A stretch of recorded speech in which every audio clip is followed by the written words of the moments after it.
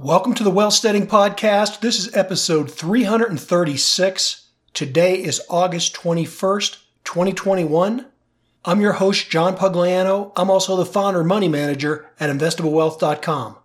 Today I want to give you just a quick episode, get you caught up on a market review, and specifically I want to talk about small caps and the reopening stocks that continue to underperform. A lot of people are worried about that. I am not. Right now, we're seeing a lot of fear that has driven these smaller caps and these reopening stocks and put them down at levels 10, 20, in some cases 30% below where I think they should be. The two main factors that are driving this fear, I think, are mutually exclusive. And so that reinforces my optimism. Let's look at these two factors. The first is that the COVID variant is slowing down the reopening. Well, yes, that's absolutely true. But the other factor, and this is actually, I think, what has really scared the professionals more than the COVID variant, and it's the fact that they're worried about the Federal Reserve starting to taper as early as next month. And so they're worried about easing up from the Federal Reserve on their easy monetary policies. But think of those two ideas. They're mutually exclusive. If the economy is in fact slowing down, then I think it's highly unlikely that the Federal Reserve is going to tighten up on the monetary supply. If the economy is slowing down or not opening up as fast, then they're going to keep the money spigots open. And then regardless of either of those two fear factors taking place, let's look at them from a realistic long-term perspective. Yes, the COVID variant is ravaging parts of the country now. Could it get worse? Well, it could. But look at where it hit in India and then in the United Kingdom. The Delta variant peaked in India. As far as the death toll, it peaked in May. And it looks like the United Kingdom has already peaked. And, will it get worse as we get into the traditional flu season? Will we get a Lambda variant? I have no idea. But we know that at some point, it will taper off. Pandemics eventually become endemic. I've said that now for a year and a half. And so at some point, the economy will fully reopen, and stocks that have been hindered by the shutdown will eventually perform better. And I think there's a whole lot of upside potential because these shutdowns have been so devastating. And even though the United States GDP is back to where it was pre-COVID levels, this is also a very important point. Right now, despite the underperformance in certain sectors of the economy, yet the overall GDP of the United States has gotten back to those levels. That to me says that these reopening areas of the economy still have a lot of upside. The other thing to think about in terms of GDP is that the United States is hitting on all cylinders in terms of overall gross domestic product, but we're doing that without these in-person service sectors, and we're also doing it with about 6 million jobs than we used to have pre-COVID. Now, if you're out of a job, that's bad news for you. But as an owner of stocks, I like to see the GDP get back to normal with a lower workforce because that means that companies are more productive. They can earn as much or more money with less people, and since about 60% of a corporation's operating expenses are dealing with salaries and personnel, then whenever you can do the same job with less people, it adds even more to the bottom line profitability of the company. That's good news for people that own stocks.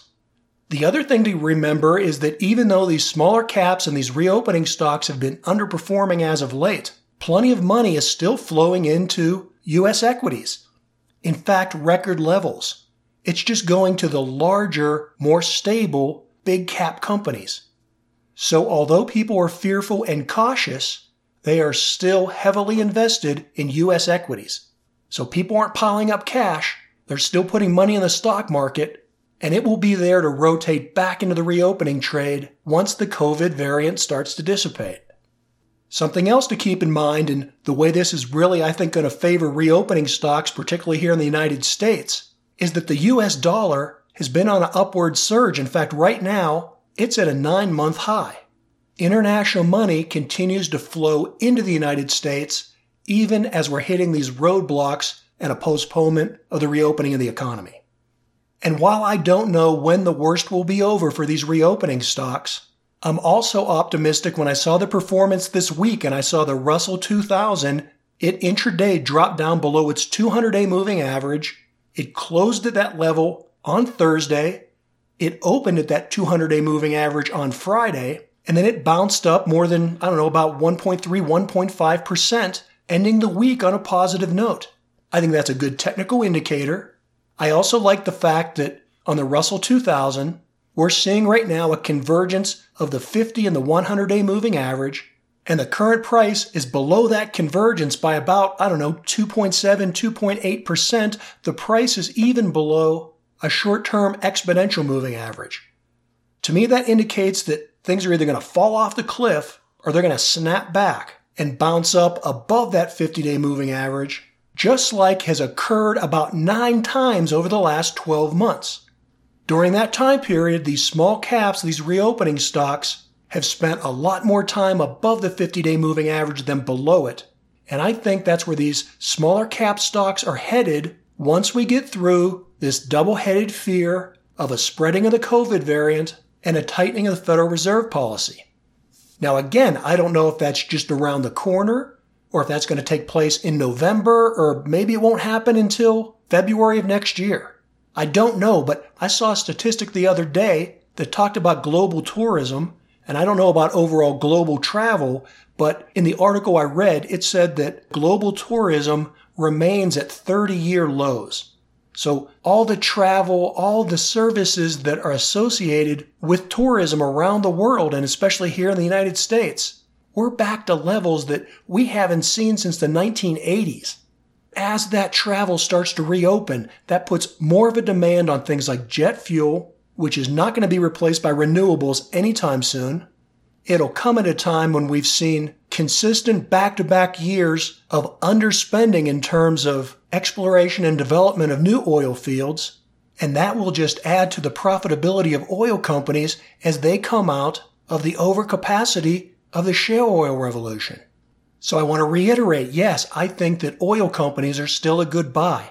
I think that the travel, the hospitality, the in-person events, those companies that specialize in those areas or particularly provide services over products, I think their best days are still ahead of them, and I continue to invest in those underappreciated sectors. Now, I know some of you are probably saying, John, you always buy the dip. Well, no, I don't. Remember, I don't buy the dip if I think that we're headed into a long-term recession or some type of a secular slowdown in the economy. During periods of that type of uncertainty, I go to cash, I bide my time, I'm very patient, and I wait for the new opportunity to reinvest and get back into the market. But I don't think that's where we are right now. I think we're still in the early stages of an expanding economy, and especially an expanding economy in the United States. And speaking of focusing on the United States and areas that I'm not buying the dip, you've seen that China and Hong Kong is in a bear market. I'm not buying that dip. I don't have time to go into it in this episode, but I am concerned about the overall capital controls, specifically as it relates to foreign investors. And I think the current policy changes that we're seeing there, that situation could get a lot worse before it gets better. So no, I'm avoiding China. I am not buying that dip, but I'm still a firm believer in the U.S. economy and specifically the reopening trade. Well, hey, as always, thanks for listening. Until the next episode, this is John Pugliano wishing you the very best returns.